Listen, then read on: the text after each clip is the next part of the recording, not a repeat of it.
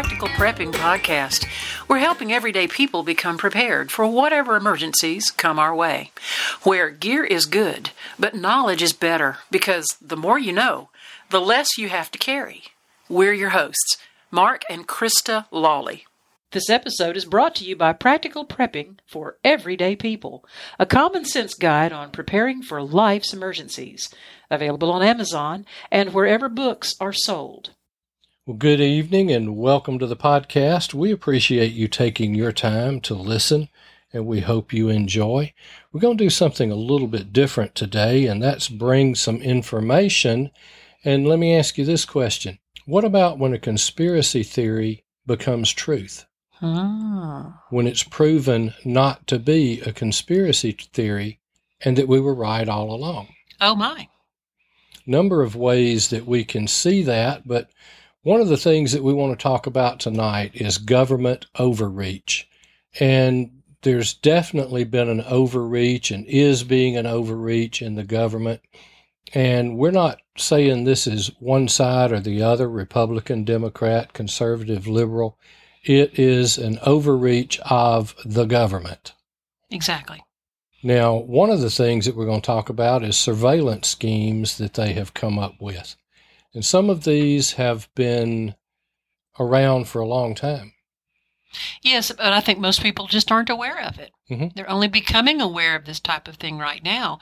So I think what happens is those that are in power and have these abilities have kind of run unchecked and been given somewhat of a sense of permission to do some things that some people might agree with and other people might not agree with. Right, and it's overreach in a number of ways, and some information that's come to light in the last day or two is how Google has been complicit, might be the best word to use, with the American government in monitoring people. And one of the ways that we see that is in search term warrants. Or what they call a keyword warrant. Keyword warrant, that's correct.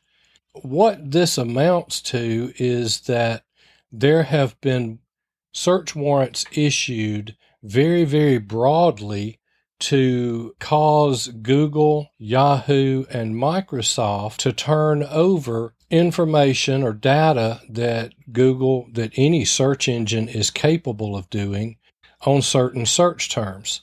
And so you have to be careful what you search. We know that the search terms that you put in, the keywords that you search for, cause the social media sites to put certain ads onto your phone or Facebook or whatever. Elaborate on that. Yes, I have found that if I'm on the internet and I'm searching, for example, shoes, let's say I'm looking for sneakers or tennis shoes or boots or sandals, and I'm just looking on a various amount of different retailers. And suddenly I go over to Facebook and then ads pop up on Facebook of the exact shoes I've already been looking at on another site. Mm-hmm. And I'm in Facebook now and I'm like, how do they know I was looking at that pair of shoes from that vendor? And I'm like, they're figuring me out. I have provided data, and they're extrapolating information from that data and sending me now to sites to A, remind me of what I've already looked at, or B, send me to other spots for which they think I may have an interest. And it's all market driven. Mm-hmm. There's a dollar in it somewhere. You know, this information's being bought and sold. And it says, too, that they know who you are. Yes, they begin to develop an almost profile, so to speak, of you in a sense of they can even anticipate what you may be interested in just based on your search terms. And we're talking about an innocent, completely above board, nothing surreptitious, nothing shady or smoky about it. But let's just say I want to do research for a paper and I need to investigate how to build an explosive or the different kinds of explosives, and I get on Google or I get on Microsoft and I go to a search engine and I want to investigate explosives, that's going to trigger something, so to speak, pun intended. That is one of the search terms that is definitely being watched. Yes. That's why I jokingly said one day that if you're going to search things like how to make a bomb, you use your coworker's computer. Oh, dear. Oh, well. But that is one of the terms that is under surveillance. Now, let's go back. It goes further than just what you put in. Now, we've said that they were watching and they are listening. Now, you'll remember this incident, and let me relate it to y'all. Krista and I were sitting in our den one night, and we have a great nephew, more like a nephew, who is a tremendous tuba player. He is. And he's going to school on a scholarship playing tuba. If I'd have been him, I'd have picked a smaller instrument anyway. Well, he'll have big muscles after carrying this tuba for many years. And he's a pretty good strapping boy anyway. Mm-hmm. Well, we were sitting there, and you told me that our brother-in-law was looking at buying his grandson a tuba. Mm-hmm. And it was later that night, I believe, that on your telephone, which was laying on the table between you and me, when we were having that conversation, popped up with an advertisement for a tuba. Yeah, it was astonishing. Nothing was typed in. And we were quite astonished when we saw that they were listening. Mm-hmm. And not only is that happening on your telephone, it's happening in your house every day if you have something like Alexa. Google, the Alexa, Google Echo, some of the smart home devices that are on voice command. And there have been some people that have reported that they have heard voices coming back through. Wow. Alexa. They've heard laughter. They've heard whispering. It's a two-way thing that they found out that speaker that's accepting your voice is also transmitting somebody else's voice. Or can be. And we saw that Ring video not too long ago, somewhere in another Midwestern state. A family had installed Ring videos all throughout their home, and they had one in their daughter's bedroom. And someone was speaking to her actively in real time. A man's voice began to speak to that child because they could now see and hear that little 6-year-old in her own room through hacking. I mean, it took some hacking to do, but there's the sense that people are watching and people are listening. And we have a segment of society that believes that, well, maybe we need to find the traffickers and the abusers and the molesters that are out there. And I say that's what law enforcement is for.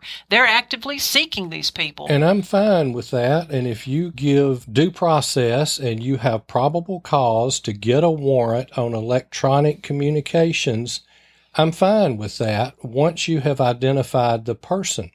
That laws have actually been broken. That laws have been broken, and we're searching for this trafficker. And we know who we believe he is, and we believe he is conducting communications that would implicate him as a trafficker, then let's go with that. But let's do it with a warrant, very specific, protect the rights as guaranteed under the Constitution, and do it like we had to do 30 years ago to get a warrant to put a tap on a telephone. Right. You didn't monitor all of the telephone calls to see what was being said in case something was being said that might lead to not necessarily a crime, but what if it leads to someone who has a different opinion of the current administration?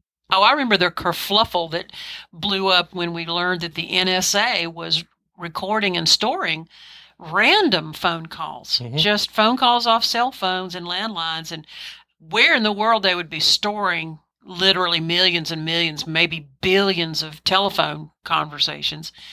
And what would be the purpose of that? And people are saying, well, if you're not doing anything wrong, you've got nothing to worry about. It's about freedom. To which I say, well, then what is the purpose of someone eavesdropping on my telephone call? Why would I want a stranger sitting in my living room judging and profiling and categorizing my thoughts and my speech for what purpose? What's the end game here? Especially if you and I are discussing some personal subject. Exactly. Maybe we're discussing our finances, what you are going to do with our money. Or maybe we're discussing Oh! You got that one. I got that one. Or maybe we're discussing a sensitive medical issue regarding a family member or something that we need to do to take steps to protect a family member or something. Private and personal conversations should have and have up to a certain point been protected because you're not breaking any laws by having a private conversation in your space.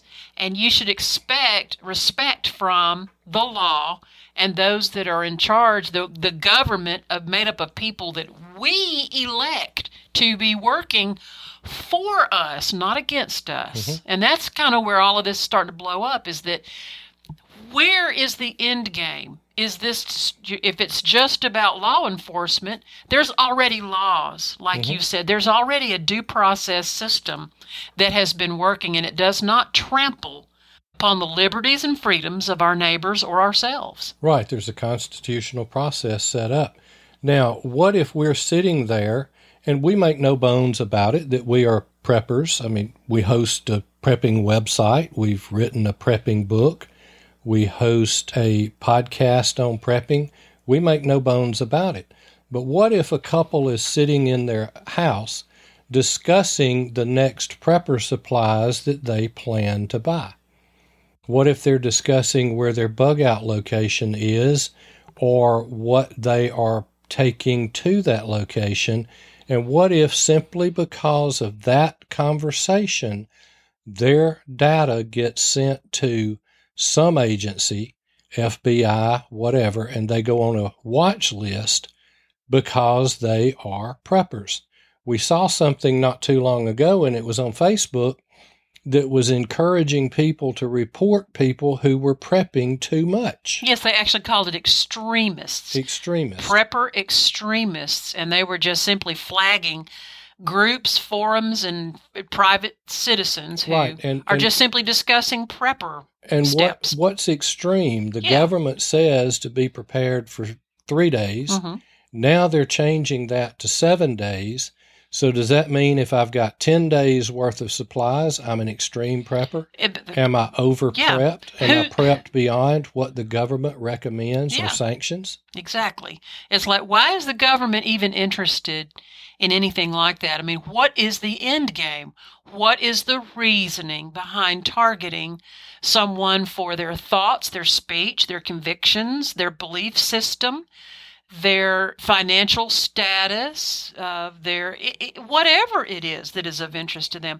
Why does the government need to stick their nose in and then flag you for words or search terms that make them feel nervous about what you're doing or thinking? And it's about control. I mean, there's no doubt that it's about control. Well, didn't we read in one of these articles that even though there have been very few keyword warrants that have actually been acted upon, the finding is that have been made public. Made public because the government's been up to this for a great deal. In fact, Forbes magazine recently released an article about this very thing.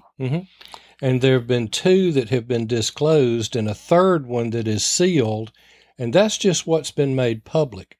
Who knows how many more have been acted upon in the background? We really don't know, do we? We don't know. Now, look at where the DOJ is right now, the Department of Justice.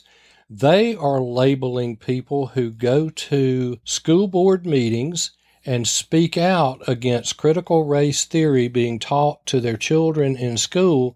Those folks are being labeled as domestic terrorists. Yes, that's actually the Merrick Garland, the Attorney General, has gone along with and agreed to the language of labeling a concerned parent as some sort of a militant extremist who is highly dangerous. For years and years, teachers and school administrators dearly wanted parents to be involved in their children's education.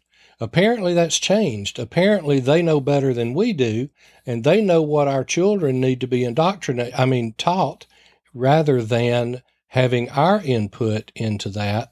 And we're seeing repercussions of that. Yes, it sounds like there are several school boards that are attempting to make their quote-unquote public meetings not open to the public anymore. They want to conduct business in private, and that is not the purpose of a school board. They're supposed to be transparent and open door, and they should address parents' concerns. Curricula should be understood. Not that a parent has to have their way on the curriculum, but it should at least be agreed upon that it follows the educational principles and statutes that have been agreed upon. What's happened is a lot of rogue teachers cut loose, and they bring their own thoughts and their own personal belief systems that may be age inappropriate or topic inappropriate for the subject that they've been hired to teach. And we've seen that reported lately. Things that are being allowed in the classroom and things that are not being allowed in the classroom. And if you had the parents' input, you would probably see that flipped. The things that were remaining in the classroom would be taken out, and the things that were taken out of the classroom would be put back into the classroom. Well, because we're finding that a lot of the classroom time is now spent not so much on the academic subject or the enrichment or the art program, but that it seems to be the platform for certain teachers to expose their students to their own personal political bent, their own personal religious thoughts, their own personal identity issues that have absolutely nothing to do with the curriculum, or some of the curriculum has been tainted with books and literature that are very age and topic inappropriate. And a lot of parents are finding out too late. They haven't paid close enough attention. They've had a little bit too much trust and too much faith in a system that has changed out from under them, and they don't even know. And we're changing history. We're going back and we're rewriting a lot of American history, world history, and we're changing it to fit a narrative. I shouldn't say we, because I wouldn't be changing anything. Slavery is part of American history. It's part of world history. It's been done in many places across the world. Not saying that it was right. It was wrong. But there are places that are experiencing slavery today. Right. And right here in the United States of America, we have slaves, whether we want to admit it or not. We have slave traffic. We have this human trafficking, people being brought into this country and being forced to perform certain jobs or perform sex acts or any number of things, and they're being greatly watched. They're being taken to work in a group of people, and they're being taken home in a group of people, and they have no freedom, and they are basically enslaved. Now, back to my point. Slavery is a part of American history, and we cannot get away from it, and changing the history book does not make it go away. We cannot change what happened hundreds of years ago, but we do need to teach it and teach that it was wrong so that it never happens again. If you find value in our podcast, would you consider supporting us by buying us a cup of coffee? You can do that by going to www.buymeacoffee.com/practicalprep. Your support helps us keep the podcast up and running, as well as growing. We have a few things in the planning stages, and your support will really help make those things happen. And we thank you so kindly. If we sanitize all the bad, disturbing, hurtful stories that history teaches us, because part of history's job is to offend. A lot of history teachers get that. A lot of people nowadays don't. But some of history's duty is to offend so that we can learn why things can be wrong or were wrong. And sanitizing history what can be learned? What can be, without struggle, no tree can grow. Mm-hmm. Without some sort of challenge, no strength can be had. Even a trainer in the gym with student athletes is going to tell you, I've got to tear your muscles up in order for them to build. And if we just soft soap and sanitize and throw rose petals and gummy sprinkles all over history, we'll never, ever learn where we came from and why it is so important to learn those things from history today. Yeah. How can you teach World War II without having the Holocaust? And how can you teach World War II without realizing that it truly was indeed a world war and that there were Axis powers, there were allies. And I'll tell you that if you really deeply study World War II, you can know that there are nations today that fell, that surrendered, and other nations that were literally on the brink. And had it not been for the forces of democratic freedom to vanquish these powers that were becoming very, very successful, who knows what world it would have brought us to today. But anyway, we're digressing somewhat. Well, we're talking about the history and what's being taught in the classroom. But we're also talking about government's intrusion into our private conversations and into our private thought processes, and going further than we would have ever invited any other stranger to go. I mean, I just don't leave my front door open for just anybody to walk in and sit down and listen to the things I have to say, and then knowing that I don't know what their purpose is for gathering the things that I've had to say. Are they going to construe it in such a way to misrepresent me? We know you can take a speech and alter it to make it say something you didn't say. In fact, there's a commercial on TV right now. It's a humorous commercial about phones that if you drop the call or it breaks up, you're going to hear a completely different message. Well, that's not funny when it's actually happening to you. That's the commercial where the lady actually tells the other one it's not a costume party. Yes, and she doesn't hear the not, and she hears costume party, so she dresses up in some like a medieval outfit, and she goes to a business dinner.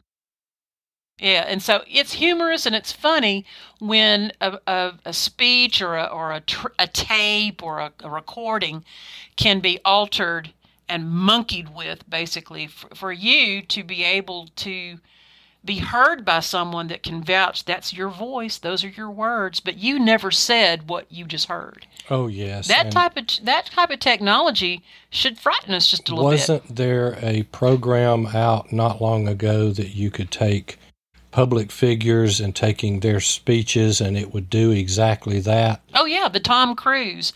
An actor was able to utilize Tom Cruise's face, voice, likeness, body shape, mannerisms, and produced an actual transmission that Tom Cruise himself never did. But I was fooled. I would have sworn in a court of law what I just saw and heard was Tom Cruise.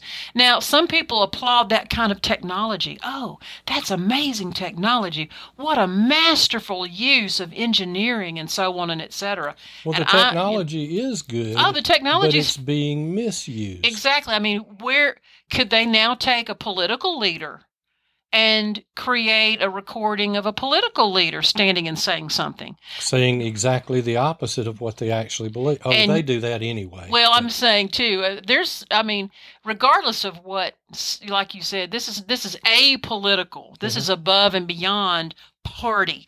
This is some people having power beyond their scope and using it for an end game beyond our trust. And so who's really in charge here? Do we really have the freedoms?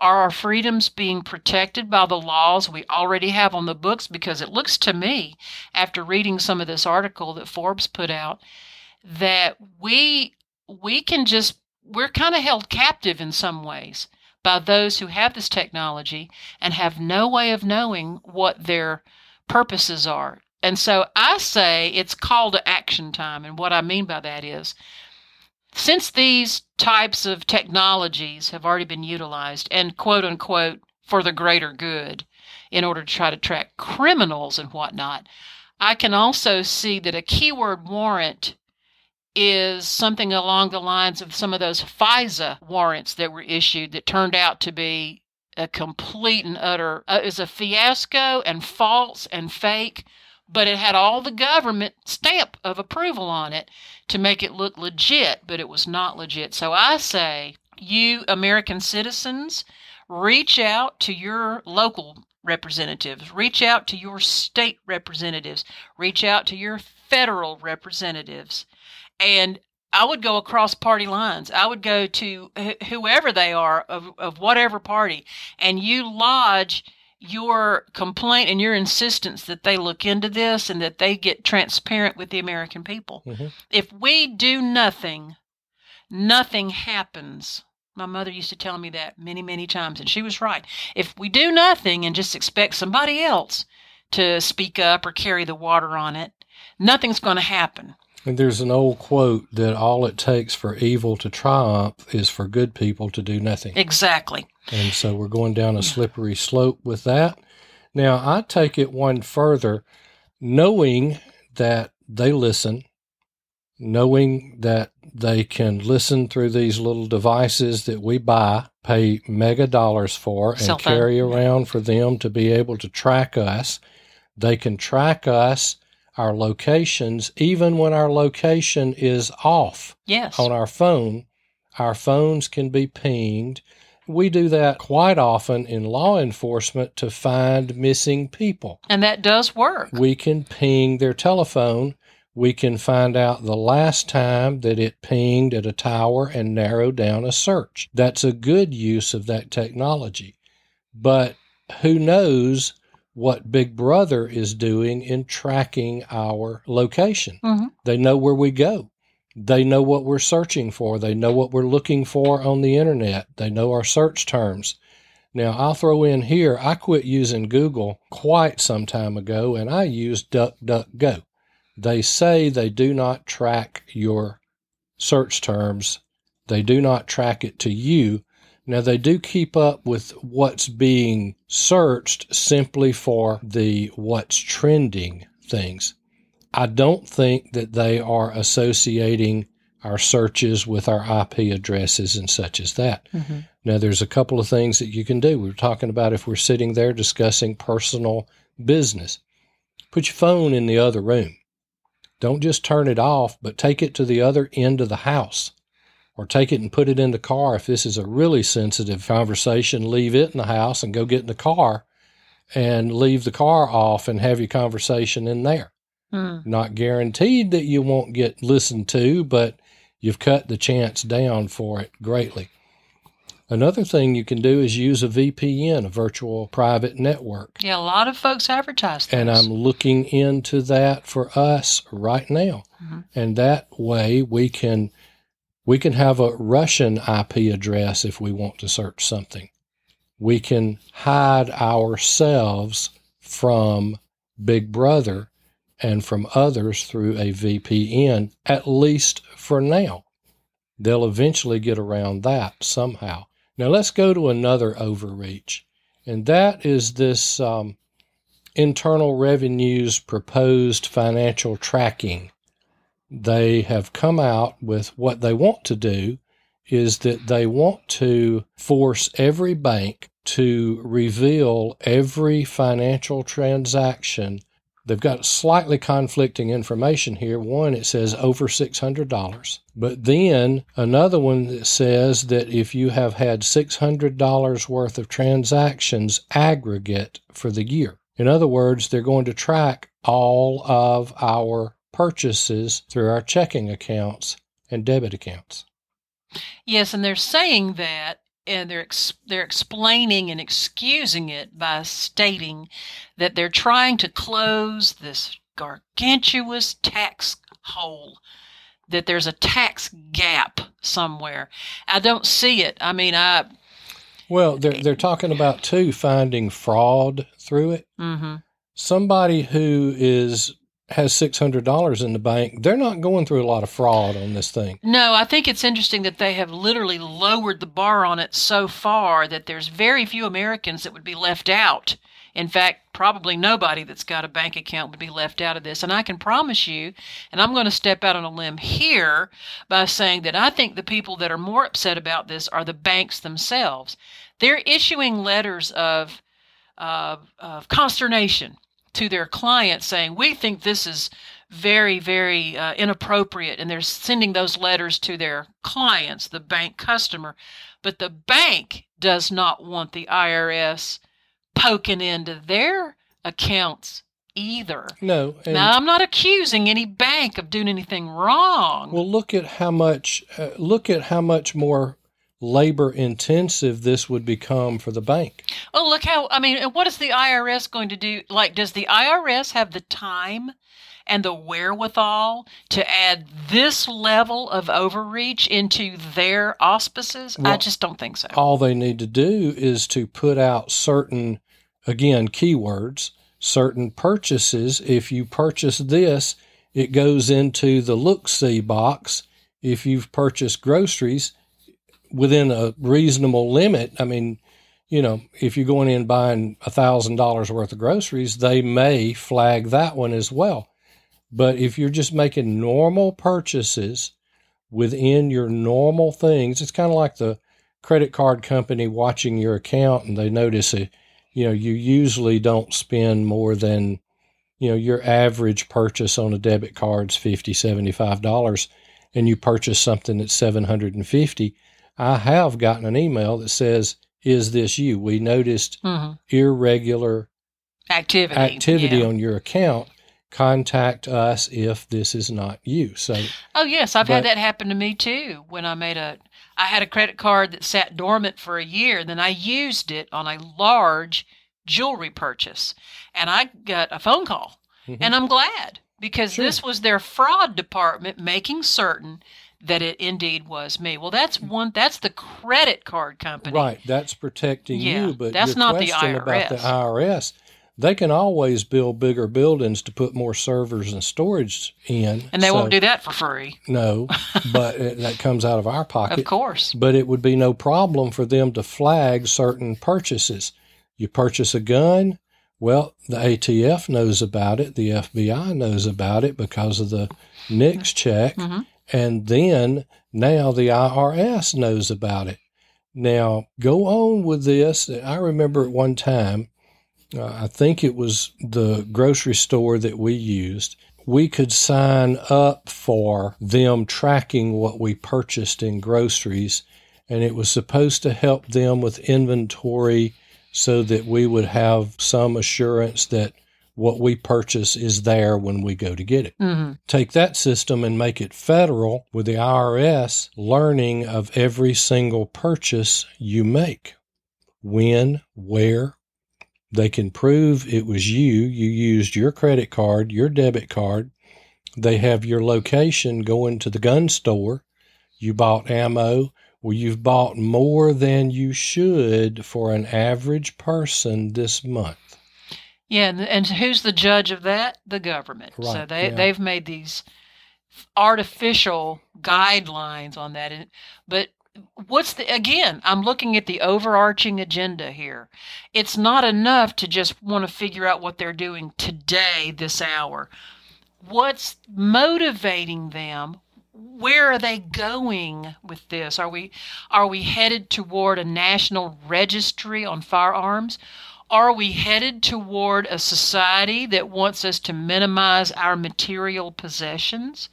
There have been some people in very high positions of power, not necessarily government, but positions of authority in other ways, that are publicly calling for us to relinquish our property rights. We don't own a house. We don't own a car. We don't own real estate. And we don't own our stocks and bonds. They're issued to us as we need them.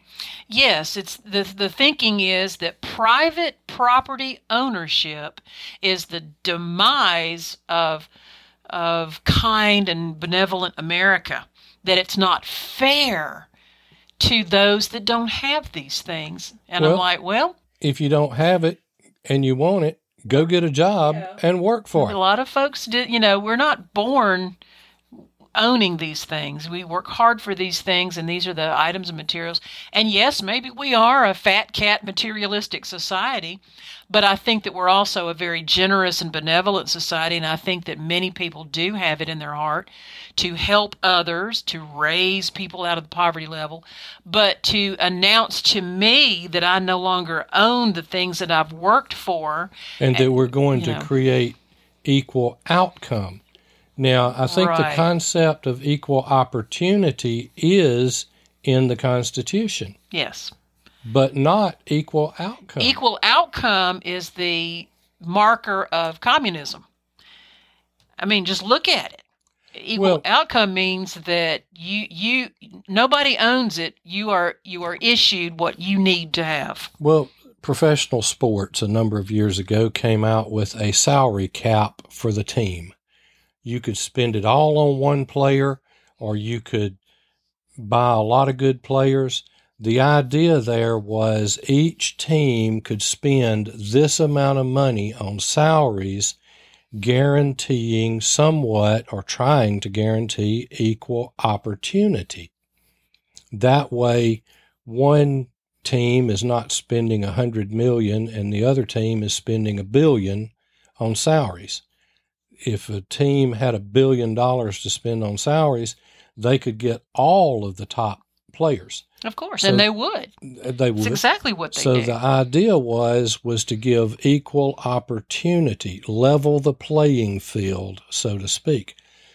It does not guarantee equal outcome, Exactly. because at the end of the year, after the Super Bowl, there's one trophy. Hmm. There's one team that has gotten there, and they had the same salary cap that the other teams had coming into the season. Yeah, an So- equal outcome in the NFL would mean that two teams could play a game and they both shake hands at the end of the fourth quarter as winners, Mhm. and that there is no Super Bowl because every game that's played has two winners. That's equal outcome. Now, why play the game? What's the point now? What would be? Are we trying to be equal and kind and benevolent?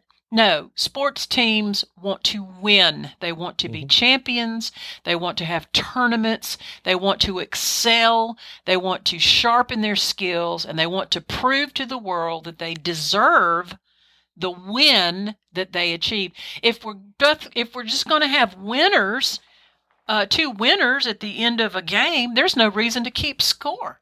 So there's no reason. A lot of kids' sports have quit keeping score. Well, that's not very realistic. It's because not. Now, I can understand, if it's a 4-year-old team, something like that, they're out there to have fun. They're out there to learn skills and stuff. But if you're having a game, you need to have a score, because even if you don't have a scoreboard, parents are keeping up with that score. Kids are keeping up with that score. There are parents that are, bless their hearts, there are parents today that believe that their little Johnny and little Sally should never taste disappointment or an upset, or no tears should ever fall from their eye, that they must be pampered and poo-pooed everywhere they go so that they have a happy, happy, joy life. And they're setting these young people up for a lifetime of misery, and everyone around them to be miserable, because one of the greatest things you can teach your children of any age, but hopefully early on, you need to teach your children how to get back up Mhm. once they've been knocked down. Teach because, them it's okay to fail. It's okay to fail. It's not okay to quit. Because failing simply means you tried. It does, again, there's no outcome that can be guaranteed. Much of what I have learned in my life came on the heels of a failure. Mhm. And some of the failures that I have experienced have been large.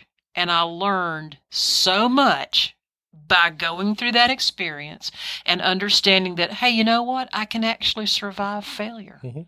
I can survive the hurt, the pain, the disappointment, and the anger, the humiliation, or whatever is happening.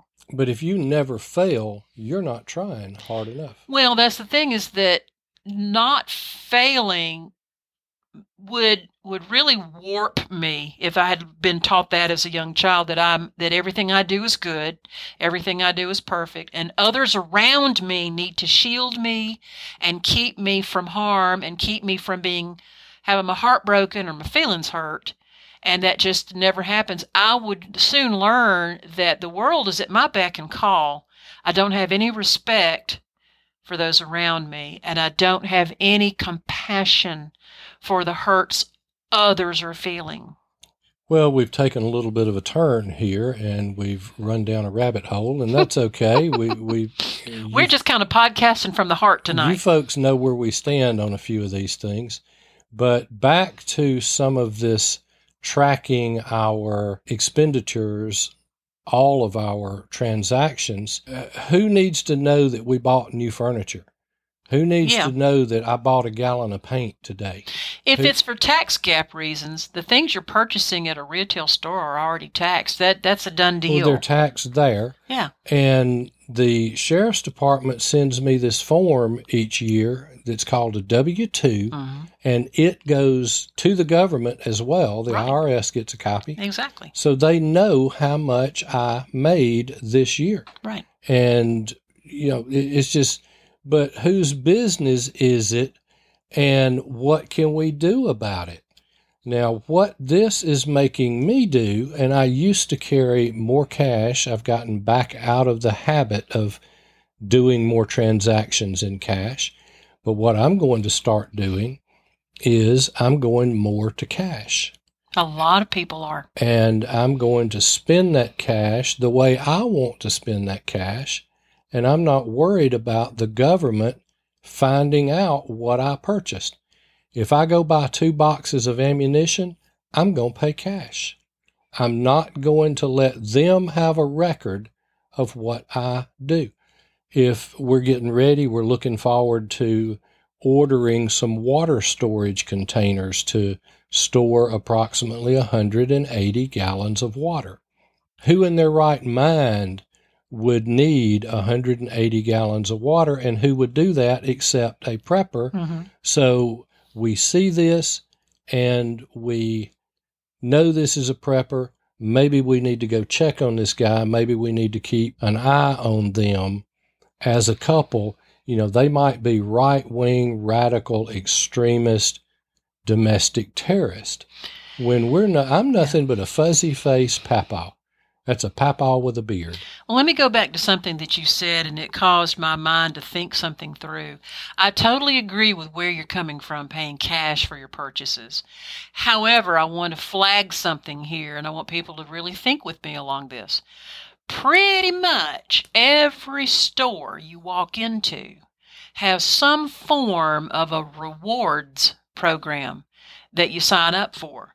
And so even if you pay cash, if you've got a rewards card that promises you points off or dollars off on your next, okay, that's a form of tracking. So your purchase can be tracked to that rewards card. So now you've got to ask yourself, if you really want to go off the grid, so to speak, spending-wise, you don't use the rewards card, and you do forfeit whatever they promise you in terms of, like, you gain so many points, you get dollars off. Okay, fine.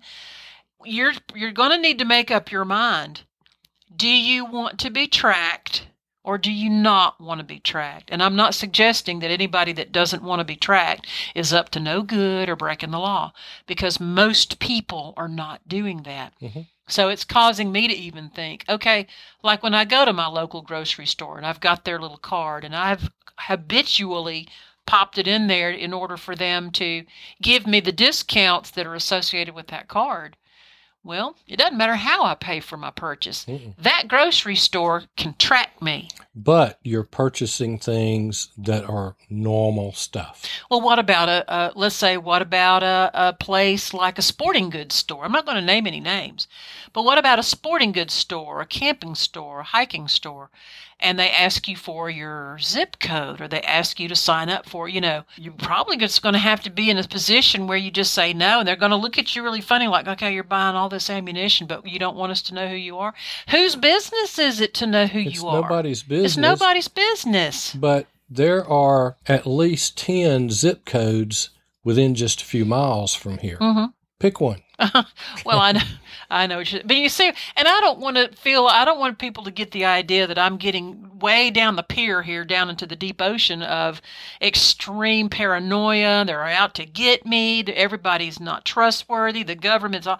I'm not going there, but I am speaking out against what I have learned is going on or wants to go on. Now, this will go on. This thing about the IRS, I understand that this was actually buried into this most recent bill that's been put before Congress. It's part of this $3.5 trillion bill. They've buried a lot of interesting things down deep into this bill, hoping that nobody's going to read any of this. How many was it? 5, 6, 7,000 pages, something like that. And you're talking about over a case of paper just to print it out. Well, apparently we've been told that we have to pass it first before we can read it.